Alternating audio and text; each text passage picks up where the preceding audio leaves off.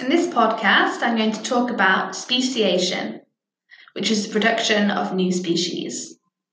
Individuals are members of the same species if they can interbreed, which is to breed amongst themselves to produce fertile offspring. And this theory of speciation was developed by a scientist called Alfred Russel Wallace. And I will now discuss his theory for you. He said that two populations of the same species first become geographically isolated, so separated. These two populations exhibit genetic variation, so each population has different combinations of genes within it.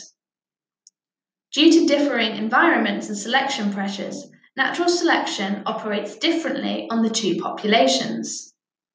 And this will eventually lead to genetic divergence until the populations are unable to interbreed to produce fertile offspring.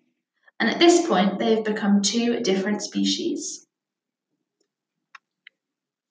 So the theory that Alfred Russel Wallace proposed was the theory of speciation.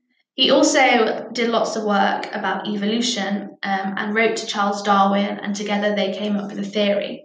Although Charles Darwin has got all the credit for this theory, even though Alfred Russel Wallace also made some contributions. So yeah, as I said, most people think that Charles Darwin was alone in thinking about natural selection, whereas in fact Alfred Russel Wallace wrote to Darwin in 1858, expressing his similar thinking. Both of the authors, Darwin and Wallace, had spent a significant amount of time on islands. And this decision helped their research on evolution because the isolation of island populations leads to enhanced speciation rates.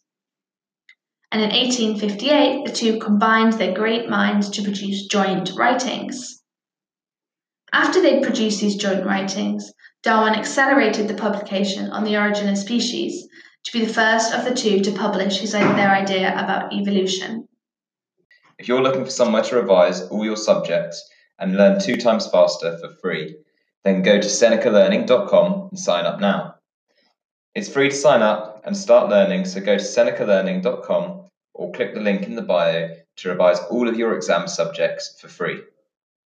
And don't forget to review and subscribe to help more people find this podcast and help them with their revision.